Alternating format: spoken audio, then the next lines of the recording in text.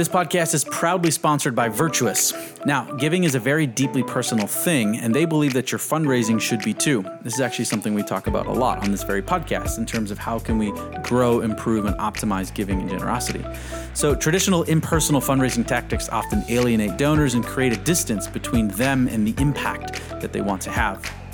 Virtuous is the only responsive fundraising platform designed to help nonprofit teams build better donor relationships with all of their donors. And I have to say, I think it's a great product. I've referred multiple nonprofits and charities over there in the past and continue to do so in the future because I believe in the people and the product, and I just think it's a really good modern piece of fundraising-focused software. So I recommend you check it out. And if you are interested in finding out more, you can go to virtuous.org/generosity. That is virtuous, virtuous.org/generosity.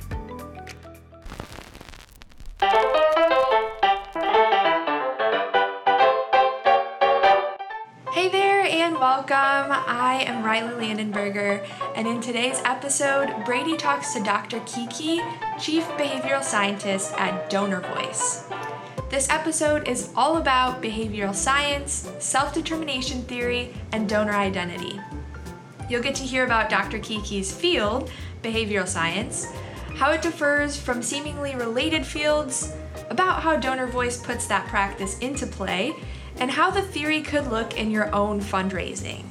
Now, when I finished listening to this episode, my perspective on how I communicate and interact with our audience here at Next After completely shifted, and it gave me some great new ideas. So I hope you get the same value out of it that I did and maybe learn something new today. So without further ado, I will hand things on over to Brady.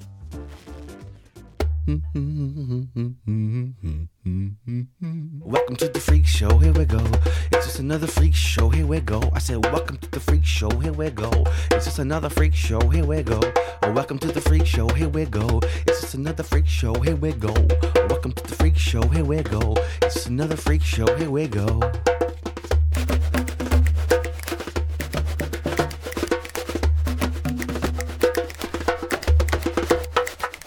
Hi, Kiki. Thanks for coming on the show. Hi, Brady. Thank you for inviting me. All right, so we're going to talk about your field, behavior science, and we're really going to push the limits of my knowledge and cognitive powers, so I'm going to do my best to keep up. But before we talk about kind of all those different things and wonderful things that you're doing and researching, how did you end up in this field of study and focusing on behavior science and how it applies to fundraising?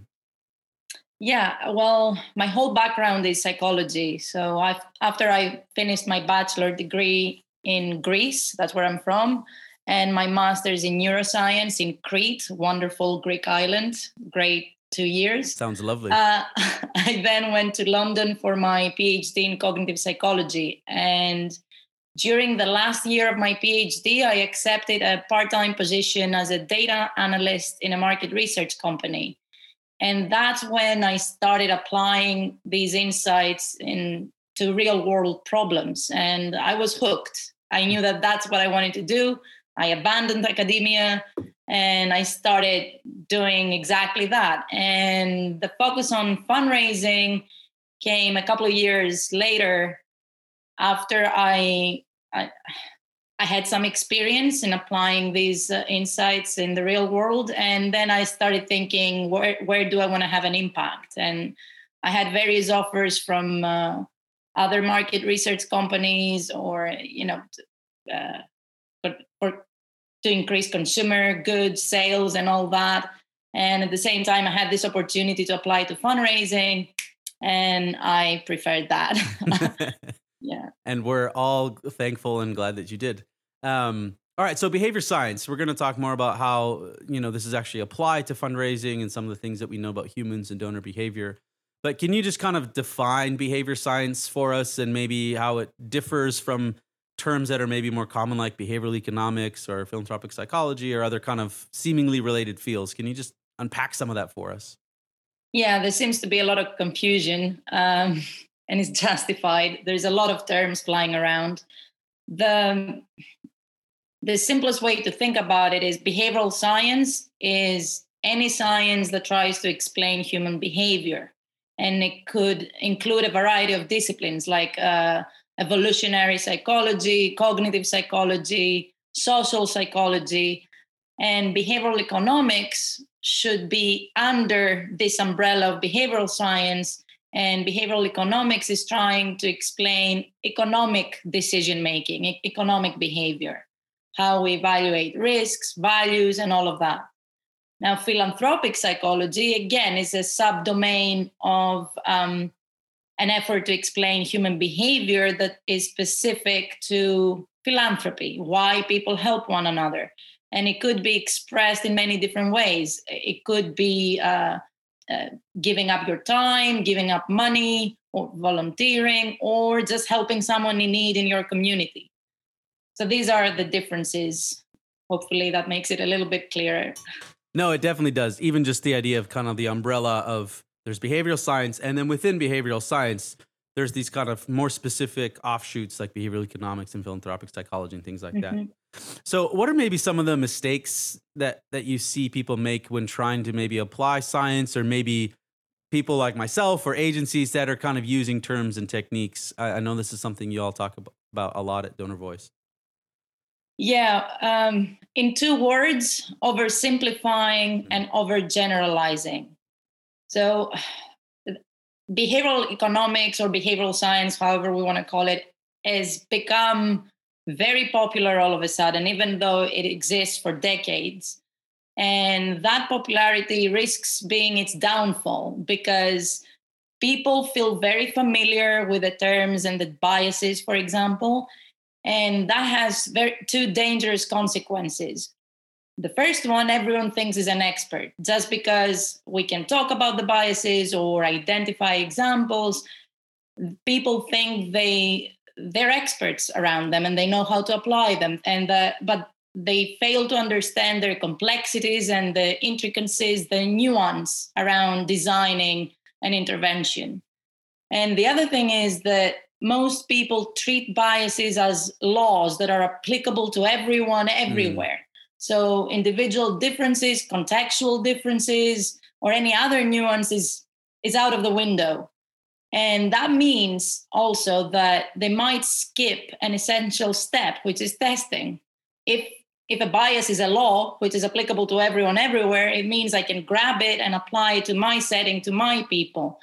Wrong. You need to test it because it might have different effects. So that's we understand the appeal of overgeneralizing and oversimplifying, but that doesn't do justice to behavioral science. And actually, because these interventions are not well thought out or properly designed, they lead to results that are not significant. There is no impact. And people think that it's the science that is flawed, not the execution of it. So they start to dismiss behavioral economics and behavioral science because it has been applied by non-experts. Yes. Some of that hits a little close to home, but I think that's very, very well said. And so we're going to talk more about maybe like how can we apply some of these types of concepts to our fundraising, and what can we learn? Because we can't just say there's nothing that we should ever do across all nonprofits all the time. Everything needs to be custom and unique. Like we just can't live in a world that is like that. So we have to draw some insights and parallels and do some generalization. But the point of oversimplification, overgeneralization is bang on and well done. So I want to dive a little bit deeper into some of the research and methodology that you use and that you talk about a lot at DonorVoice, and that I've been learning a ton from. So again, thank you so much for all the work that you're doing. And part of that is self-determination theory, and really kind of what drives at a fundamental level kind of like human behavior. Can you talk about what self-determination kind of theory is? What are some of those key components? And then how do we apply this to fundraising? Yes, of course. Before I do that, I'll create a link between what you last said, that we can't customize everything. There needs to be some generalization. The key is to know what can be generalized and what can't be generalized. Self-determination theory is an example of what could be generalized across charities and organizations. Self-determination theory is about what drives human motivation. And the assumptions are that people have a need for personal growth, and that drives our behavior. And autonomous motivation is important. Like sometimes we're motivated by external things like rewards, prizes. That's called extrinsic motivation. But self-determination theory focuses on what drives us, the motivation that comes from within. And that's the intrinsic motivation. So according to self-determination theory, in order to achieve psychological growth, people need to satisfy their innate universal psychological needs. And these are true for everyone. That's why I'm saying this is general. You can generalize this. We all have a need for autonomy, the need to feel in control of our decisions, to know that our opinion is valued and respected. We all have a need to feel competent, that our actions lead to positive results. And that's very true for charitable behavior. And we all have a need for relatedness, to feel connected to others, to have a feeling of belonging and to be attached to other people. So that's the basics of self-determination theory. I don't know what else would be helpful for me to explain in this. Yeah, I think, one of the things that I've observed, the more that I've been kind of going through your research and how this applies to the work that we do, or just all my time spent in fundraising, is that, especially in digital and direct response, where I've spent most of my career, I think we focus so much on competence, way more than the others, right? It's very much like, here's what your donation will do. Here's how you're making a good decision. Let us build trust. Here's this very tangible ask. It's really focused on competence, and sometimes at the expense of autonomy, right? It's like, you will give us $50 and we've locked in, $50 throughout, and we don't let you choose. It's very high on competence, not so much on autonomy. And we talk about relatedness and connection in relationships and fundraising, but the more that we observe nonprofit behavior, the more you wonder, I don't know how much we're actually fostering connectedness and relatedness. So that's what I've observed, as we focus so much on competence. But do you see that there's kind of, in fundraising, there is more of a balance of one than the other? Are all three of these kind of equally weighted in humans? Are all three of these equally weighted when it comes to fundraising? What is some of the interaction of these three elements to fundraising that you've seen?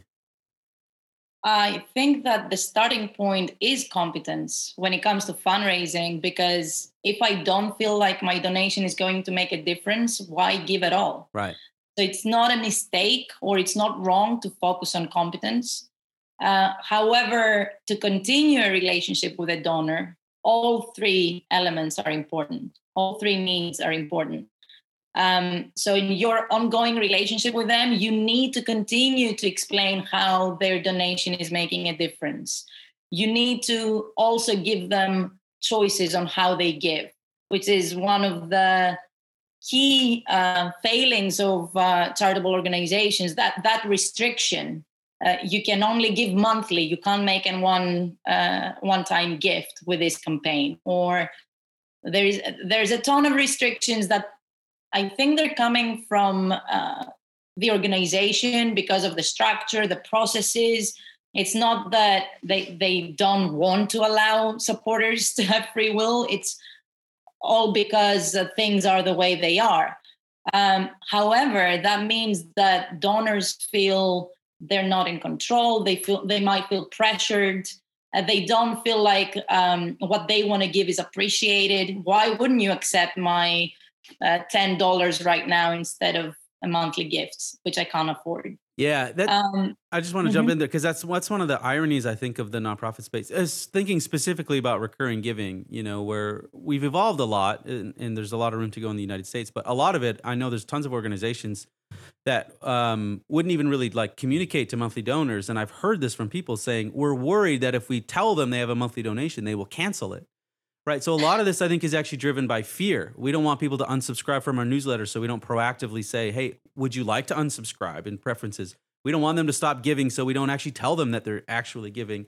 And it's actually this kind of fear-based control that is, I think, partly contributing to the fact that we lose donors and we have unsubscribe rates, as opposed to being more, front foot and saying, hey, would you like to upgrade or cancel your donation? Put it on pause for the summer if you're a teacher. These types of stances, I think a lot of it comes out of this fear-based mindset that we have, right? I don't know if that's true, but that's my perception at least. That's my perception too. The weird thing is that retention is really low anyway. So right. I don't know what are we afraid exactly? Making it worse? How could it possibly be worse? Right. It's a great point. The risk, we feel like it's such a risky proposition, but really the risk is so low because it can't, really get, that much work. Can you share maybe an example? I know I was just actually reading a post this morning about some of the work you've done with a client. I know that you apply this all the time, which is why I love your work and research because it's applied as opposed to a lot that is maybe less applied. But can you give an example of maybe how competence, autonomy, connectedness actually relates to a fundraising appeal or a campaign or a nonprofit? Yes, and of course, channel makes a difference and can make one or the other need more prominent. So in any face-to-face or phone conversation, relatedness becomes more important because you have an actual person you're talking to, right? Which is not as easily done through a letter or an email. So let's take a face-to-face situation as an example. We said that by having a campaign that only accepts monthly donations and doesn't allow people to make a one-time gift, that reduces autonomy. By allowing people or giving the chance to give either the amount, the frequency that they desire, that will increase autonomy. And that's true across channels, obviously. About impact, you mentioned that charities already do a good job at focusing on what your donation could do. I agree. Yes, there is a lot of information around impact and the need. However, there is room for improvement because how you talk about the need and the impact you have could have an effect on how effective you think you'll be. It's counterintuitive, but we know that when you talk about big numbers and how big the need is, people tend to give less because they feel helpless and they feel like their donation is not going to make a difference. Mm-hmm. So there's room for improvement on how we talk about impact as well.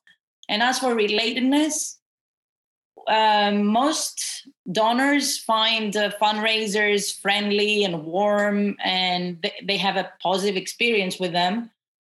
However, the best way to increase relatedness, find out who the donor is, what's their connection to the cause, and frame the issue and the donation ask around what interests them and their goals and their values. And that's how you increase relatedness with the organization.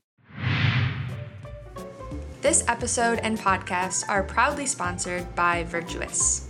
Now, you've heard Brady talk about it with our guests before, but I wanted to remind you that giving to a cause is deeply personal, and your fundraising should be too.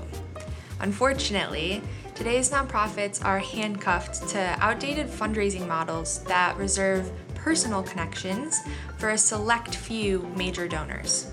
Instead of creating connection, traditional impersonal tactics alienate your donors and create distance between the donor and their impact. Virtuous is the only responsive fundraising platform designed to help nonprofit teams build better donor relationships at scale.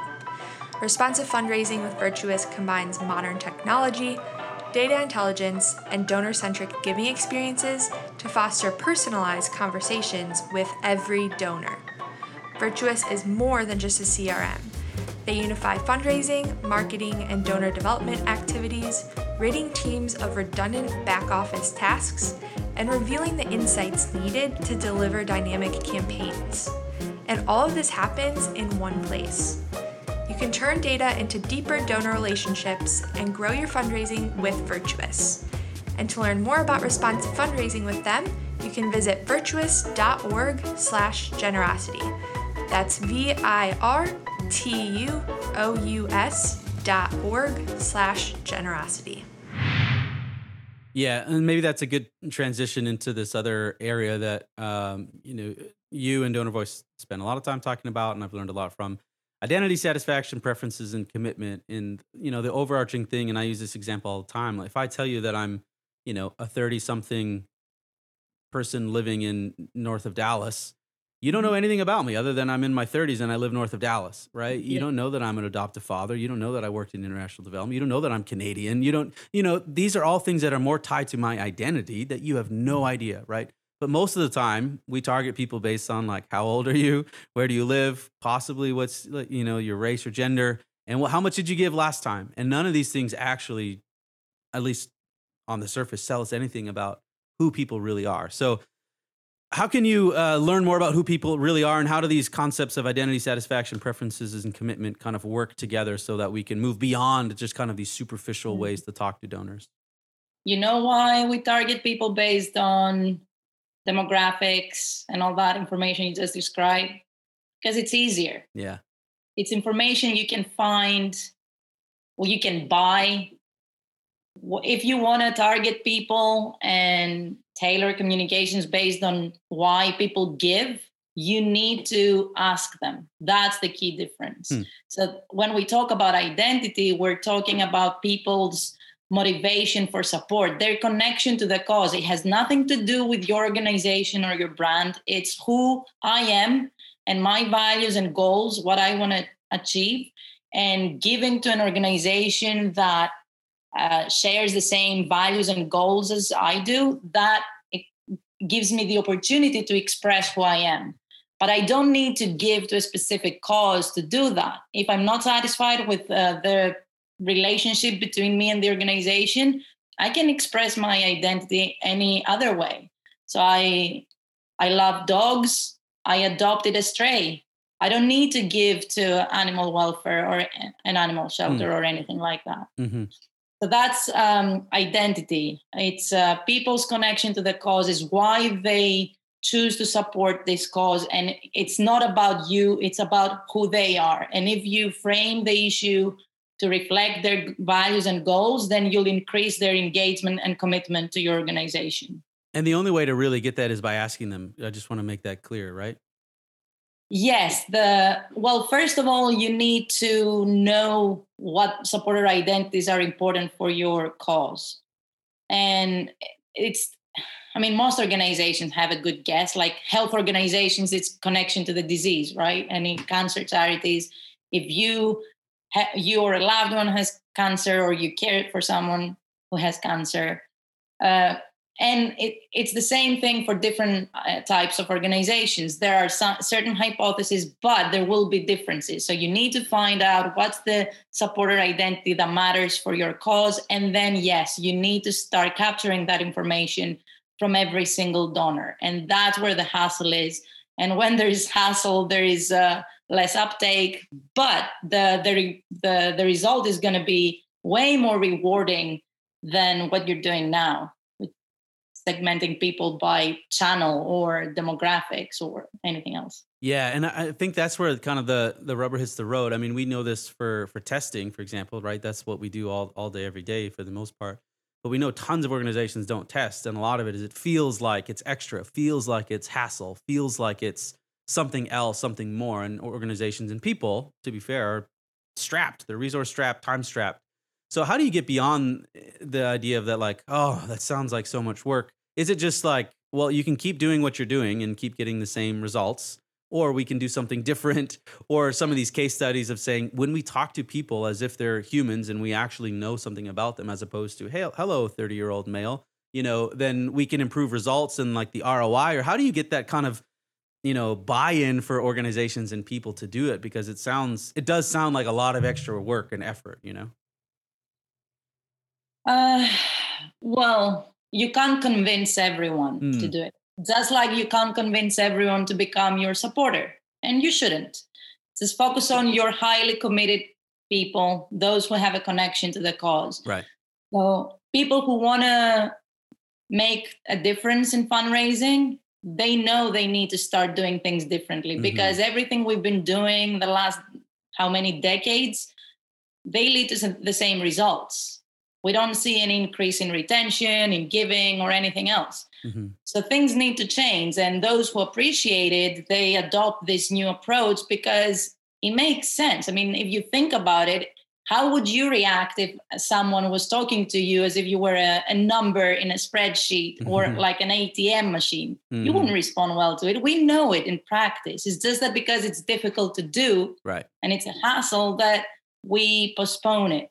But more and more organizations adopt this new approach, and all our clients are trying to apply all these insights. So hopefully,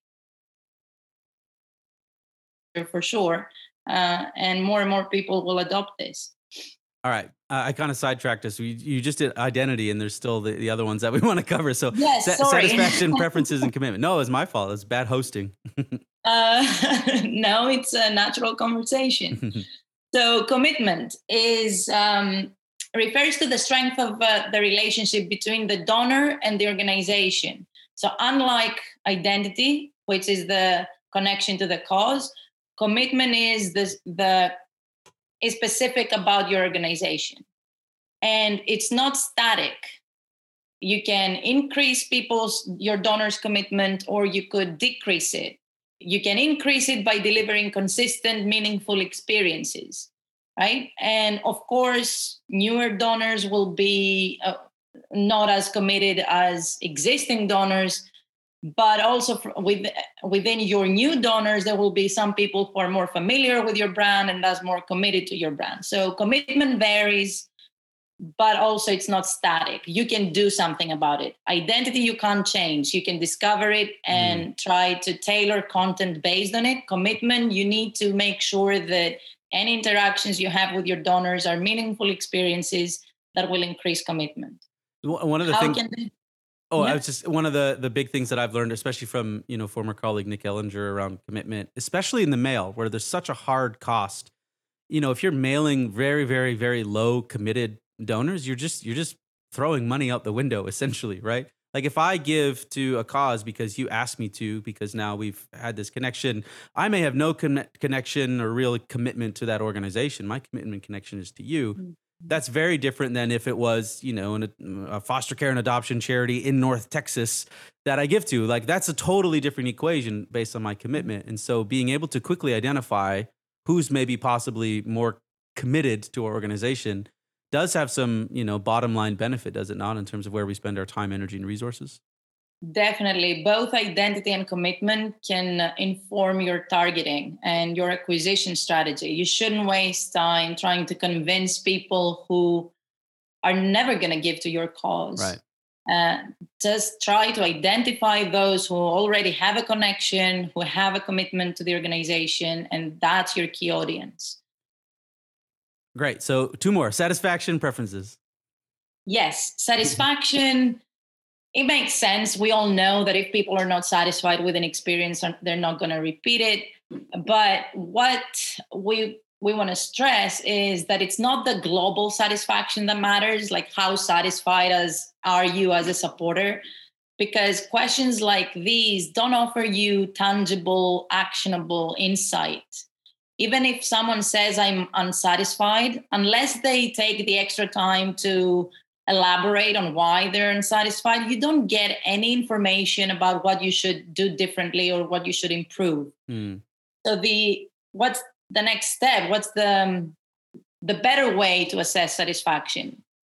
That goes back to self-determination theory, where you need to ask supporters if their basic needs of autonomy, competence, and relatedness are satisfied in key interactions with the organization. So it's not about your holistic experience with the organization. It's about that phone call, that conversation, that mailing. How good a job did it do at making you feel autonomous, competent, related? Obviously, that's not the question. There's we have proprietary items for that, but that's the idea. And the beauty of that is when you get the feedback, you know exactly what you're doing well and you should do more of it. You know exactly where you fall short. So if someone doesn't feel competent enough, you know that you need to add a few more examples of how your gift is making a difference. Mm-hmm. If they don't feel too related, it means you're either not doing a good job at talking to speaking to who they are, their identity, or the fundraiser wasn't friendly. So you know where the problem is and what you need to fix. And that's what will determine a good donor experience, which will increase commitment and retention. So instead of doing like an annual donor satisfaction survey, you would do like after they make an online gift, perhaps you'd say, one, maybe have a great thank you email, but maybe separately you would have a link to, hey, we'd love to know how your online giving experience was. 5 kind of key questions that get at these types of things to see how satisfied they were with their online giving experience. Yes? Exactly. The only thing that the annual satisfaction surveys are good at is at making fundraisers feel good about themselves, because results are that most supporters are very satisfied. You know why? Because the unsatisfied supporters have already left. Right. Or they don't get the email to open the link to take the survey in the first place. Exactly. Cool. And then preferences. Preferences. Well, we all know that we're all different, but yet fundraising treats us all the same. One way they treat fundraising material treats us all the same is they fail to acknowledge our identities. But the other thing is our preferences, like preferences around channel, frequency, type of content we want to consume. And if I don't want to have any interaction with the organization, I just want to keep giving, that should be okay too. But again, it's the element of fear. Charities are afraid of asking people, how often would you like to hear from us? Because they're afraid that people will say never, and then they're not going to be able to market at them. Very few people say never, by the way. Why? Because they support causes they really love and they believe in. So they want to make a difference. So they want to hear from you. Just they want to do it in their own terms, not your terms. And the other problem with individual preferences is it affects testing. Like one example is a welcome pack to monthly donors beneficial or not? So let's do a test. Randomly split monthly donors, and Group A receives the pack, Group B does. There will be people who enjoy reading material like this and people who don't. And these effects will cancel themselves out. So the key question is, it's not if the welcome pack is beneficial or not for retention in general, but if it is beneficial or not for you as an individual donor, do you want to receive it or not? And that's completely ignored by organizations right now. So I've talked to Nick in the past about this because there is, especially in direct response, we know to a degree, like people generally don't give if they're not asked. That's not universal, but generally speaking, they need to be presented with an opportunity to give for them to actually give. And so there is that fear that they'll opt out of communications or say, you know, I only need 4 mailings, or don't mail me at all. I'm good. And we know that, you know, people need mail to give. I know there's more and more case studies saying, well, when actually we take the posture of saying, how frequently would you like? And they say 4 times. And we fulfill our obligation and make sure that they're heard and say, we've only like mailed you 4 times. And if you do that, you should say, because you've requested to only receive 4 mailings a year, somehow you should reference the fact that you're fulfilling your obligation. That actually response rates go up and, you know, net cost actually goes down because we're kind of meeting this preferences need. But is there a balance there? Because I know often donors will say, you know, oh, I just give when I want. I don't need to be asked. But then human behavior and testing is like, well, that's not entirely true for a lot of people. So is there a balance with preferences? I mean, we don't want people to just have this huge grid of everything that they want to receive whenever, right? Or is that where we want to end up? No, we don't. We want to be practical and reasonable. But think about this. There are many supporters who leave comments in our feedback platform. I can only give once a year and I support you every year. Knowing this, what could the charity do? Why don't they automate this annual gift? Why don't they ask the supporter if they want to make it a regular annual donation? The reason why it's not possible, because the systems are not set up for different kind of frequencies of regular gifts. It's monthly or nothing usually. And if you ask organizations to satisfy a donor's preference, which is 4 times a year or 2 times a year, then everything collapses. So it's finding the balance between what the supporter desires and a way that it can work for the organization. And yeah, it's not all or nothing. Let's start somewhere and see how we can improve on what we have now, which is 0 donor preference is met. And when do you suggest kind of asking about preferences? Because I mean, we do these research studies on nonprofit and what they do, and some on the way in, as we're signing up, ask us to tick boxes with very little context on, you're signing up for an international organization and it just says like Zambia or child slavery, and you're not exactly sure, like what you're checking. And I've talked to Adrian Sargent, who said, we maybe need to let people get to know us a little bit before we start asking people to choose the things that they like or don't like. Is that more of your view as well? Is it's not on the way in, but maybe soon after they're kind of in our organization? Or well, people can choose channel beforehand because they're familiar with the different channels and they know their preferences. Like for me, talking on the phone, it stresses me out. Send me an email, I'll read it. So they can choose that beforehand.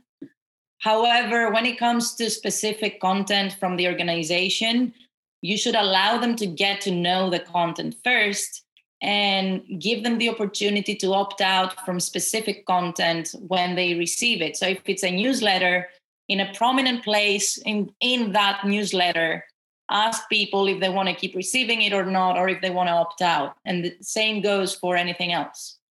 Yeah, the other thing that we've seen when we do like, campaigns or Giving Day campaigns or something like that, we'll have an explicit opt-out for this campaign. But what that allows you to do is people say, I've already given, or I'm not interested in this campaign, and don't email me more about this campaign, but they still stay on your list. So if we don't do preferences, the only option people have is like nothing. Global unsubscribed. I'm out. I receive nothing now, as opposed to saying, newsletter or this type of update or this weekly thing. If you give them some more of those preferences, then part of the hope too is that they'll opt out of a few things and not just have this binary option of I get everything or I get nothing. So I think there's just even a practical reality around, in our world, email list management too, of having some of that, right? Yeah, exactly. It's mutually beneficial. It's not just for the supporter, it's for the organizations too. Because right now people unsubscribe from all emails because that's the only option they have. Right. If they had more options, then organizations would have more opportunities to talk to them as well. Right. Or they like the one out of the 3 types of emails that they get. So they stay on and they read the one and they don't the other 2. And then they're hurting your deliverability for the other 2 for other people who do like those ones. So it sounds, overly complicated, but the reality is a lot of this stuff is actually not that complicated, especially with the tools and systems that we have that are a lot better at being able to do this. So it really comes down to this kind of, understanding of this is valuable, not just to donors, but to our organization, and that buy-in, and then making a way. It's mutually beneficial. Right, exactly. If organizations speak to the donors based on why they give, their identity, if they satisfy their preferences, that will increase their commitment to the organization and their giving. It's a virtuous circle. It's not just for the benefit of supporters. Right. So if someone's listening and they've never maybe heard these ideas and concepts and they're just like, this sounds amazing, or like, what do I do? How do you suggest organizations kind of get started trying to take more of this approach, whether it's, competence, autonomy, connectedness, or identity, preferences, satisfaction, commitment? What are some kind of practical, actionable steps that organizations can take to kind of move towards more of this path? Contact DonorVoice. Sounds a bit salesy. No, but honestly, you need expert advice on how to properly apply these. So whether it's DonorVoice or someone else, as long as they're proper experts, and not the fake experts we talked about in the beginning of this conversation, you need expert advice on how to properly apply these insights. Now, you can start, there are many different places where you could start. Some organizations might want to invest on discovering supporters' identities first. That requires some primary research. It doesn't have to be a lengthy process. And then you start capturing identity and start tailoring material based on that. Autonomy, relatedness, competence should be baked into everything organizations do, in every interaction with a donor. How you do that, you need expert advice on how to properly fulfill these needs. So I'm not really sure. It sounds as if I'm saying come to us. I'm not. I'm saying just seek expert advice on how to properly apply these insights. Yeah, and it's a good point, because even in our membership Slack channel, there was this discussion around surveys, and surveys are obviously a tool that you all use all the time, and they're hugely, hugely important. But it's very easy to get wrong, or to do a survey and get nothing out of it, So that's where having a consultation or taking, a course with you or something to know, well, if we really want to know someone's satisfaction, for example, like how do we actually ask that question? Or if we want to understand more of their identity, there's a way to actually ask those questions. And if you don't know that, that's where very few organizations send surveys overall, like full stop. When we've started researching, it's like less than 5%, at least in their first email communications. It's a tiny number. But then some of them are very just generic, how did you hear about us? And, what do you care about? And you can tell it's just kind of almost like a template, right? So it is a good example of getting some consultation or training, because there is a true science behind it. It's not just, oh, yeah, we ran a survey. So you're welcome to say, just come to DonorVoice, but that's great. Come to DonorVoice. We're happy to help. I think the macro principle, and we were talking a little bit about this, off air, is I think fundamentally we still have so much to learn around human and donor behavior. And that's because so much of what we do actually isn't focused on uncovering human and donor behavior. A lot of it is, how do we get donations? How do we, get money? And to your point, we're not really doing a great job. We're not really growing. We're not really retaining. So we need to spend more time doing this. So, and that takes work, and it takes some very, very smart people like yourself. So thank you so much for kind of unpacking and sharing more about that. I want to end with just a few kind of like rapid fire questions. I think it'll be interesting to hear from you. So, what is your favorite place in the world that you've been to, and why? Well, it has to be Machu Picchu in Peru.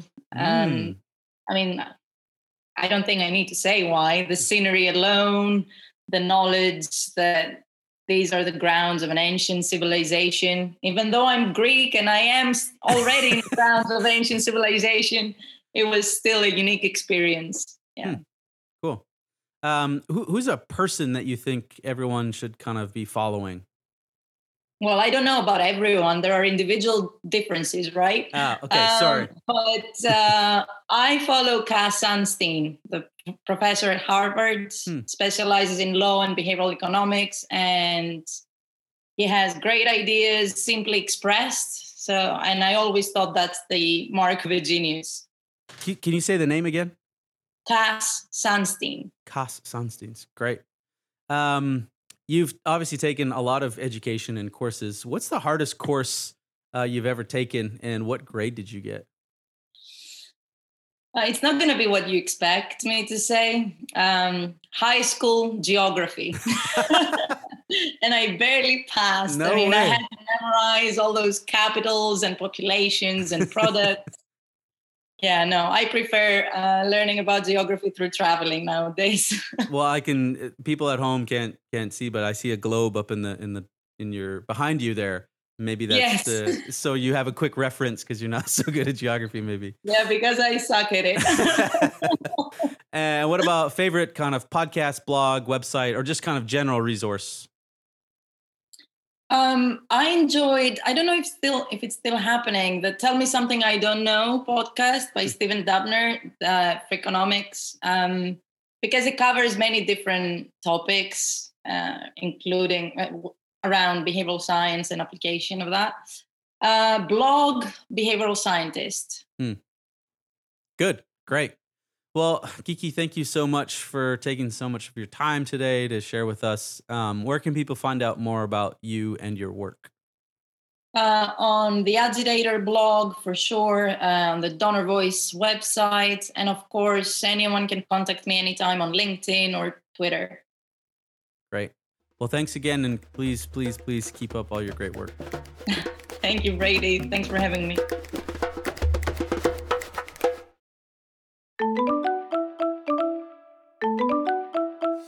Thank you so much for listening to the Generosity Freak Show, brought to you by our friends at Virtuous, the only responsive fundraising platform designed to help nonprofit teams build better donor relationships with all of their donors. Be sure to subscribe to all future episodes at generosityfreakshow.com or search the Generosity Freak Show on Apple Podcasts, Google Podcasts, Stitcher, SoundCloud, Spotify, other platforms that start with S, or wherever you get your pods.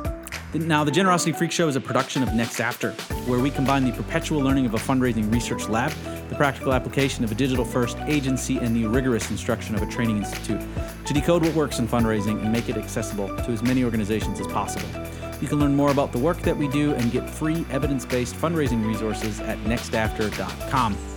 Now, this show would not be possible without a few folks, including our mixologist, Jacob Hill, producers Riley Landenberger and Nathan Hill, and the chief visionary behind it all, Tim Kachuriak. So thank you so much again for listening, and no matter where you are or what you're doing right now, I hope you're having a great day.